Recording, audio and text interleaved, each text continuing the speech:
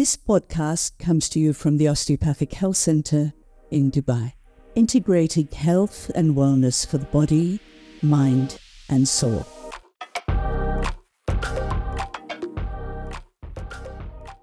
Hello, Rushi. Hey. How are you doing? Really good. Good. Welcome to the All of You podcast, which is an inspirational and educational conversation to simplify good health and empower people with the skills to thrive in a world that poses many challenges to our health, vitality and happiness, as I'm sure you'll agree. Now, during these conversations, we discuss some of the most prevalent health and wellness issues in modern society, and also what we see here at the clinic. We also hope to share some of the most simple and effective lifestyle changes that will improve our physical, mental, emotional, and spiritual health. Now, as you know, we like to treat people, not just the symptoms. And with this podcast, we hope to help people improve the quality of their lives by following the principles that we embody here at the clinic. So, Rushi, I am honoured to have you here. I think you joined the OHC just a few months before I did. Yes. You're from Mumbai. You're a physiotherapist. So let's get into that. Tell us about your journey towards becoming a physiotherapist, why you wanted to become a physiotherapist, and especially why you choose to focus, and your passion is on neurorehabilitation, on neurological rehabilitation within the field of physiotherapy. My journey started as a physiotherapist late back in 2011. That time I was an intern with TY Patil College in Mumbai.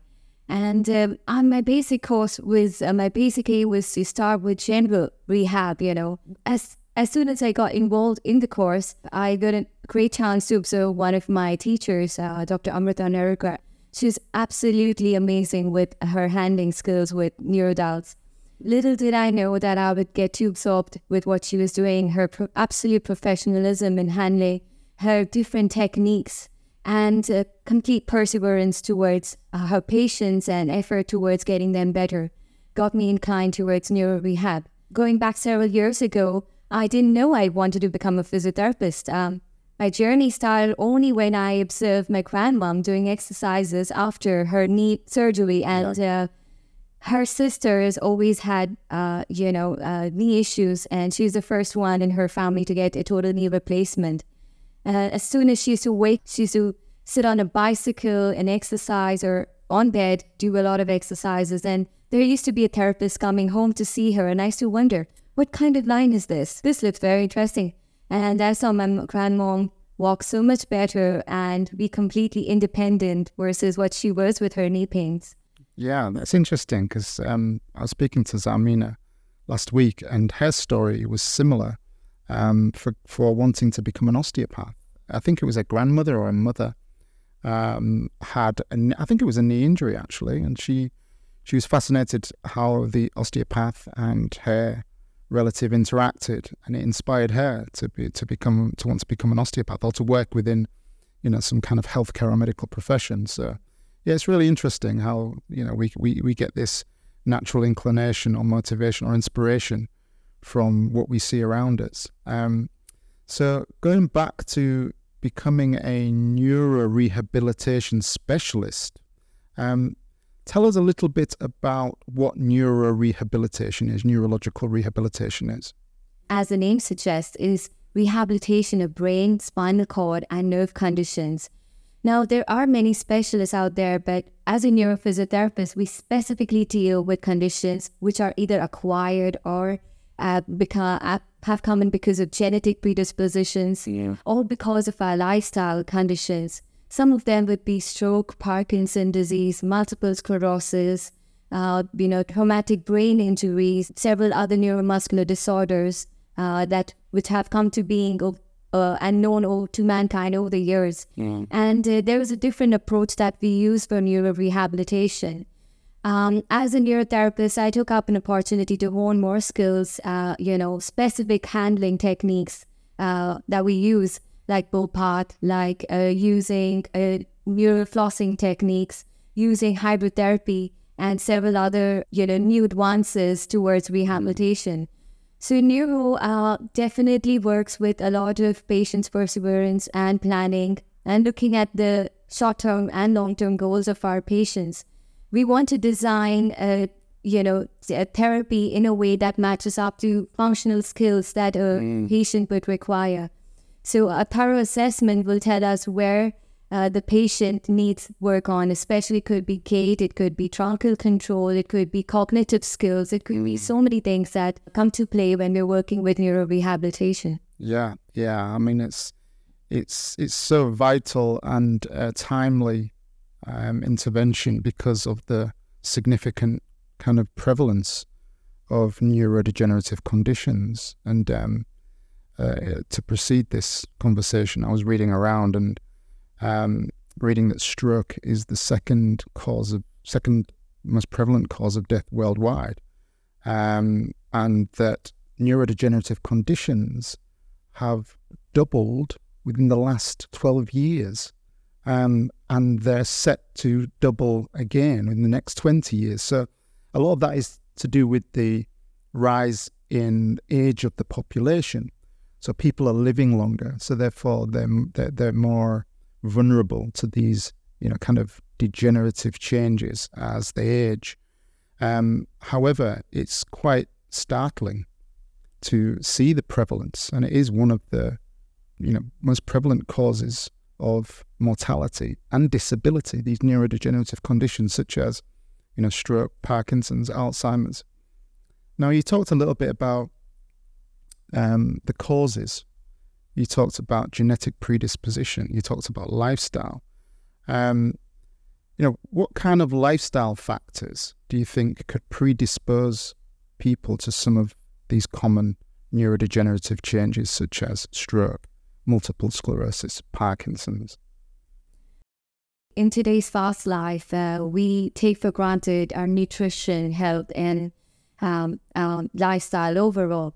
I would say, generally fat diets with high fat content, high sugary meals, processed foods are part of our diets now. And I feel they definitely have a contributing factor towards developing neurological conditions in the future. Also, alcohol and tobacco intake or tobacco addiction, is a fad with all the youth nowadays. And I feel that most people abuse substances also sometimes in their life, and they have stress as a reason for it. Also our fast life, because wherein we do not pause to take breaks from our life, and we have very stressful lives, which can all contribute towards having predisposition towards neurological conditions in the future. Yeah, it's really interesting because we talk about genes, and it's almost like since the mapping of the human genome in 2003, we've become slightly obsessed with genes as being the causative factor in disease. And actually, the genes are only responsible for a minority of, predisposing people to, these neurodegenerative conditions and most diseases in general. And I'm a big fan of, I don't know whether you've heard of Dr. Gabor Mate, who's a Canadian physician and author, and he talks about how he's got a really good book called When the Body Says No, and he talks about how stress and trauma can impact people throughout their lives and result or manifest in these neurodegenerative conditions later on, such as multiple sclerosis, such as dementia and Alzheimer's. And I find it really fascinating that, we have these terms idiopathic, like a lot of Parkinson's is idiopathic, which means we just don't know where it comes from. And no disease really happens within a vacuum, does it? It comes from somewhere. And so I think it's really empowering if we can understand how our lifestyles can really impact, the kind of prevalence or the possibility of these diseases manifesting. So you've talked a little bit about what neurorehabilitation is. Can you tell us about some of the techniques you would use to help people, and maybe relate those techniques to certain conditions? I would say in my career, the most I handle is a lot of stroke patients, and stroke is very unique for every patient, there is no one part of the brain that can get impacted. The cause could be anything. It could be ischemic because of rise in blood pressure, which previously not aware of, or we had or because of brain injury, or because of trauma, road traffic accidents. And so no two stroke patients would be the same. And that's the versatility in the treatment that we get to see. There would be patients with cognitive involvement. There would be patients with speech involvement, different hand functions, different abilities to walk or dependency to walk. So our planning starts with early assessment and handling the patient early on, as early as 6 months into the condition. And we call that as the golden period for getting the most improvement, 6 months to maximum a year. Not that the brain cannot improve thereafter. We always believe that neuroplasticity in the brain is malleable and capable of changing over time and capable of developing more skills over time. So in our practice, what we really use on is motor skills or motor control skills, where we believe that as the brain is recovering from the stages of the bleeding, it goes through several stages, starting with flaccidity or lack of control over the muscle groups. And slowly the brain, we start developing what we call a spasticity or involuntary spasm in the muscle groups. So as the brain is recovering, the agonist or the muscle that initiates muscle movement and the antagonist, which controls the movement of the agonist, gets involved. Our brain does not send the appropriate signals to those muscles on how it has to work. So when we are intending to do a movement, we generally see mass movement of your hand or mass movement of your limb. So it's the brain works with all the muscles fire together, and the brain is confused about which muscles to work and which muscles to inhibit or control. So as therapists, we have to take advantage of the staging that we see a patient is in and to use appropriate skills. I do use a lot of Bobart skills where we work on initiating movement, facilitating movement of patients, and set up goals, especially functional goals. A goal could be as simple as being able to reach for a glass of water, or else to be able to dress themselves. Through our planning, we look at making the patients more functionally independent in activities of daily living. That could be grooming, bathing, or feeding themselves. So, and as a neuro practitioner, I always check with what the patient would want to achieve through their sessions. And that's when we achieve the most improvement. Because if it's a goal that's set by the patient themselves, they would be more willingly wanting to achieve that. And it would be a big achievement for them if they accomplish that through their session. Yeah. We could really zoom out there, couldn't we? Because I think the overall premise of engaging our patients in their recovery, whether it be from musculoskeletal pain or whether it be from a gut disorder or whatever the ailment is, it's about making it relevant to them. What are their functional goals? Rather than just being out of pain or feeling a little bit better, what do they want to achieve? So attaching the rehabilitation journey to a task, to an end objective that the person is motivated towards. And I think, we can take a lot from this approach which you're describing here, because I think a lot of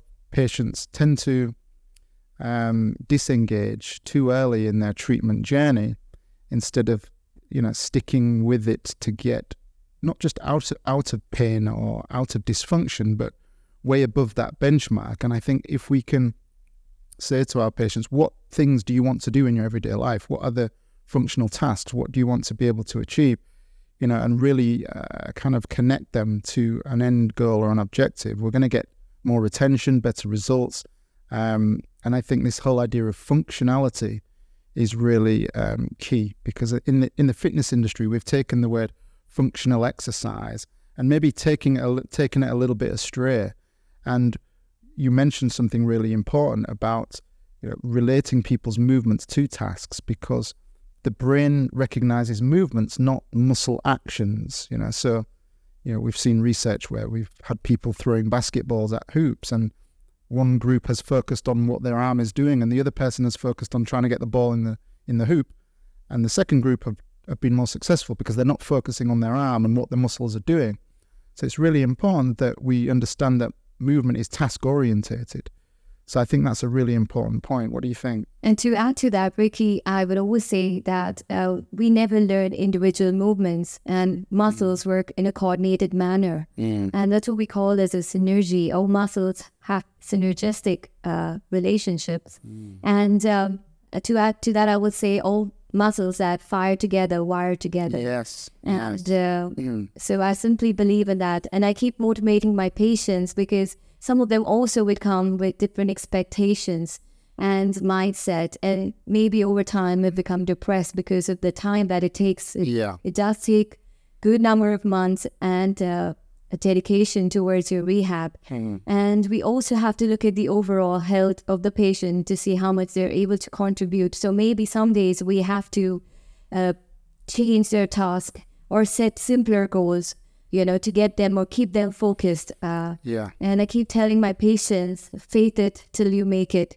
Yeah, that's brilliant. Having that patience, neurorehabilitations can be slow, but we also have to be creative with our approach so that the patient looks forward to the upcoming sessions.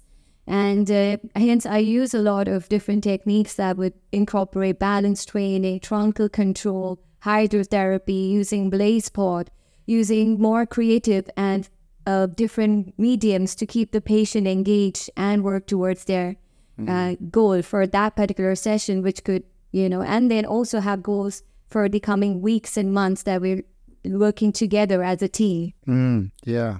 And it's really important to stress here that neurological rehabilitation isn't just about trying to slow down the any inevitable decline.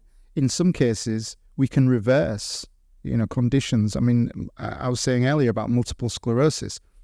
The neurological rehabilitation can help remyelination, which is this sheath around the nerves. It can actually help regenerate and regrow that, which is what we would regard as a reversal of the condition. So it's not just about steadying a decline, it's about actually trying to reverse things. And that's really hopeful for people to engage in this process, right? Previously, people were of the opinion that brain damage can be permanent. And this is what we want to change as a mindset, that neuroplasticity is a term that means the brain can adapt over time.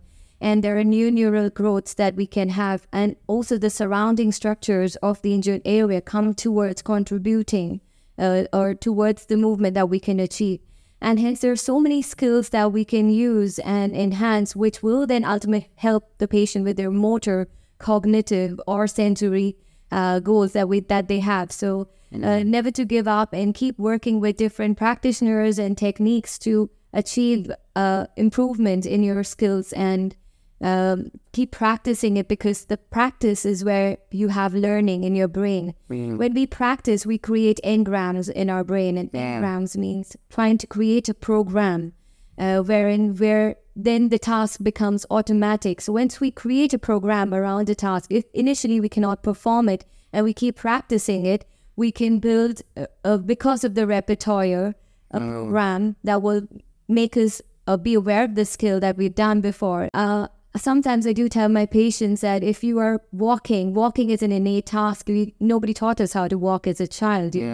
So there are some skills that are already innate within us, and what we're trying to do is retrain and relearn and make it hardwired. So and this brings me on to the next subject, and we talked about this earlier, which fascinates me because I like music. I DJ, and music has a profound effect on my mood, on my motivation, on my exercise performance. And just reading around this, I realized that it's established in the scientific literature that music will improve your physical performance. It will delay your your kind of journey to fatigue. It will help reduce muscle soreness and things like that, or perceived exertion. So music is a powerful modality within neurological rehabilitation, right? And I find this fascinating because I relate to it strongly, whereas some people don't necessarily like music, and that's fine. But whether it's a metronome or whether it's a musical beat.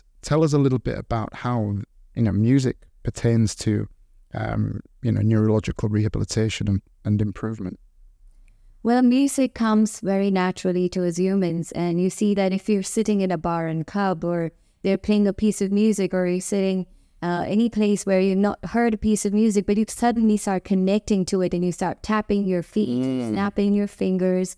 Our mind is able to recognize beats, and that starts very early on. We connect to heartbeats or respiratory. Yeah. And there are normal rhythms in our human body, which are already there as a part of our system. So we as human beings can easily pick up beats, and I feel that using metronome beats for patients with Parkinson helps them work on a repertoire and work on producing meaningful motor tasks very easily. It's also a way of cueing the patient to perform a task at that particular designated time. So it helps to improve their reflexes and their speed and time and control of their task. Also, I use a lot of music, rhythmic music, for hand rehabilitation, and this was a part of my dissertation back in 2014 that I completed, and I wanted to publish this. I use different pieces of music of high frequency and different frequencies for simply improving hand tasks, and that would be some grips and grasp and functional skills of the hand, reach outs in different directions. And I saw that working as an intervention with music for a month, along with conventional treatment in the control group that I used, that music rehabilitation or working with a piece of music was far more engaging for my patients. And they look forward to the sessions every time. And they were also able to connect to the beat and do more movements as compared to someone working on conventional treatment. That's so interesting. Yeah, I mean, wow.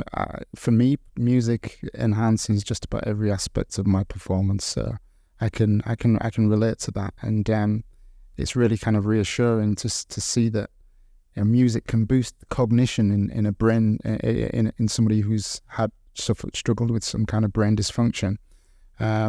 And we know that it affects arousal, attention, orientation, memory, executive function. So that's a really powerful modality and something that you use within your tools. We have the brain, which our brain has cells called as the mirror neurons. And, we can mirror an emotion that is displayed by another individual by the help of these neurons. Like we can easily pick up an emotion which is being played through a piece of music very easily. And these are the tasks done by a mirror neuron cells in our brain, which can easily mirror a task that is projected on us, either through a piece of music, either through a speech, or through any other medium that we can look at. So I think our brains can connect to beats and then be able to perform appropriate motor tasks in rhythm, with the rhythm that we provide as a stimulus task. Yeah, so it's a powerful adjunct to treatment. And just as another adjunct to your treatment, here at the Osteopathic Health Centre, we use hydrotherapy. We have a pool here, and I often see you getting in and out of the pool with your patients. So tell us a little bit about the benefits of hydrotherapy in the realm of neurological rehabilitation, and why it's so effective.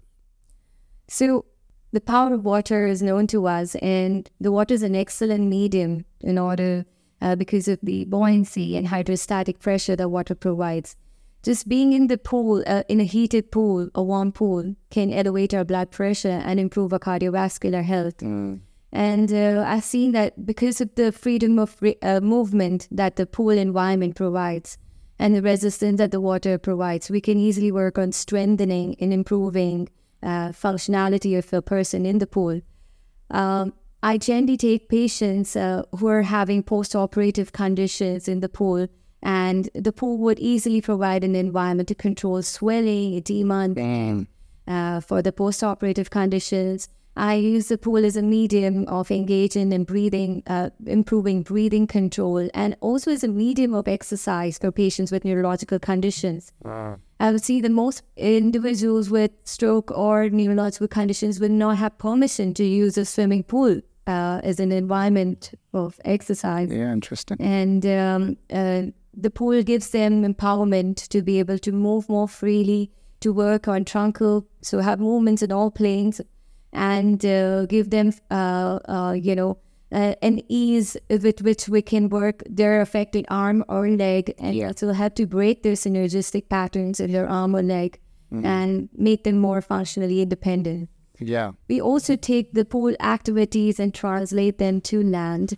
because there is more effective gravity. So I would say initially as a boost, we would start with a lot of hydro activities until they, of course, when they're indicated, and then carry forward the effect of the pool to a land-based rehabilitation. Yeah, that's really important, isn't it? That translation. And we go back to what we talked about with functional exercise. It's really important that we are trying to mimic or replicate movements that people feel are familiar, and they are important to their everyday lives. And so getting out of a pool, having that sense of efficacy and capability in a pool, it's important that can be then translated onto dry land where you've got gravity working against you. So yeah, that's fantastic.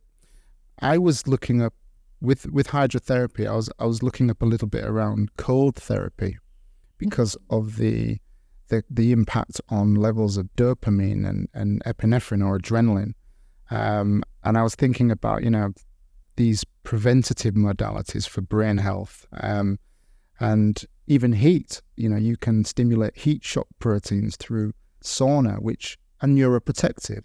You can arouse, brain-derived neurotrophic factor, which is kind of helps neuroplasticity and all these things. So, let's talk preventative for a second. And we've talked a little bit about lifestyle factors, diet, and we know that there's a huge epigenetic component to these neurodegenerative conditions. It's not just that's your gene, that's your genetic profile, and you're just waiting for something to express itself. No, I think a lot of this is epigenetic in the way that lifestyles impact us. So from a preventative standpoint, what advice could you give to people that may have a slight genetic predisposition, or people in general in this modern day health landscape where people are not maybe moving as much as they could be, they're maybe not eating as well as they could be, they maybe have high levels of stress?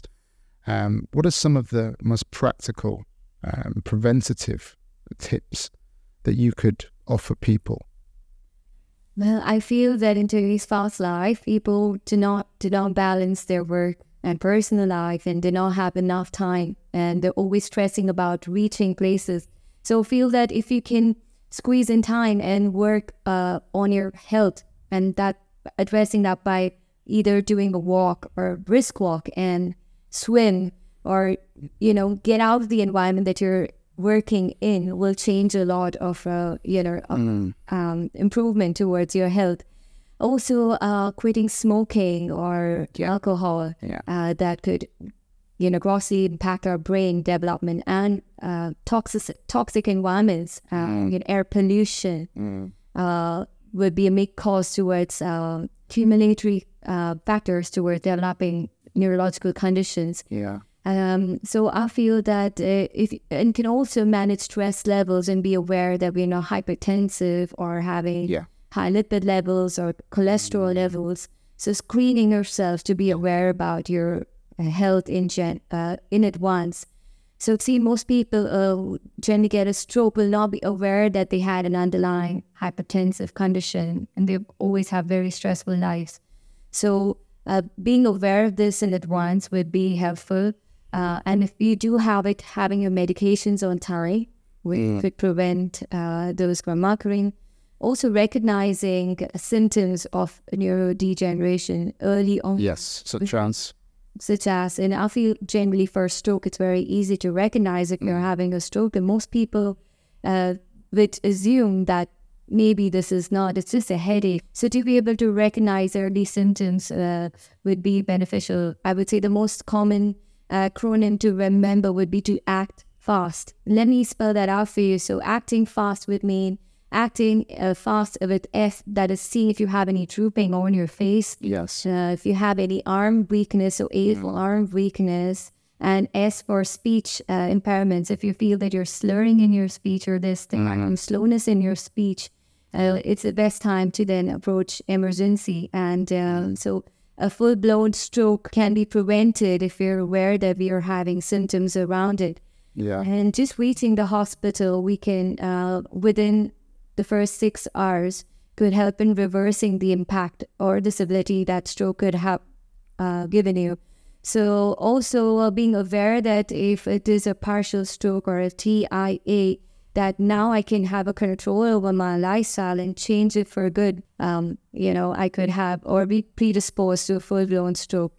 So with the hospital, as you reach the hospital, they generally give you clot busting injections, which can save your life in advance. So I feel that if anyone, or it can help anyone whom you recognize as having a stroke and reach them to a hospital, you could save them from having a lot more disability later on. Yeah, that's great advice, really good advice. And I think one of the reoccurring themes throughout this podcast, throughout the 3 previous episodes, has been, lifestyle factors, how we can, kind of do small things consistently to really offset this accumulatory effect where we are having this kind of growing burden upon our nervous system, the inflammation, the stress, the poor foods, the processed foods, the seed oils, the sugars, things like this. And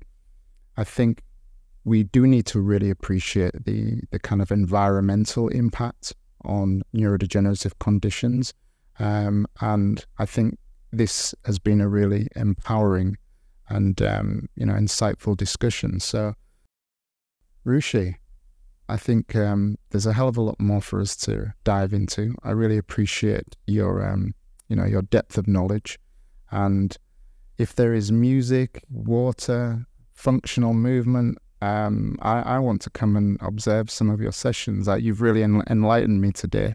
I'm going to be coming and observing what you do with your patients, because I think there's a lot of crossover into what we can do with patients who are not struggling with neurodegenerative conditions. That would be great, because there are so many more additions every year with research. There's Neuropilates, there's new techniques, new technologies that we use, virtual reality. Yeah. So, life is constantly evolving, and it would be great to tap into those and provide a good quality of life in advance, I feel, for humans, and then to approach it later on. Well, there's one thing I want to say is that I resonate with your passion. I see it. I see the way you interact with patients. I see your diligence and your desire to have an outcome with patients.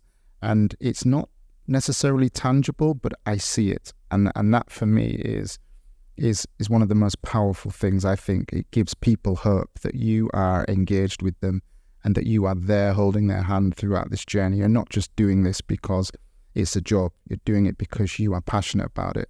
And that for me is powerful. So thank you for giving us your time, Rushi, and your knowledge. I would love to have you over for any of my sessions. Yes, absolutely. And I look forward to our next conversation. Take care. Thank you.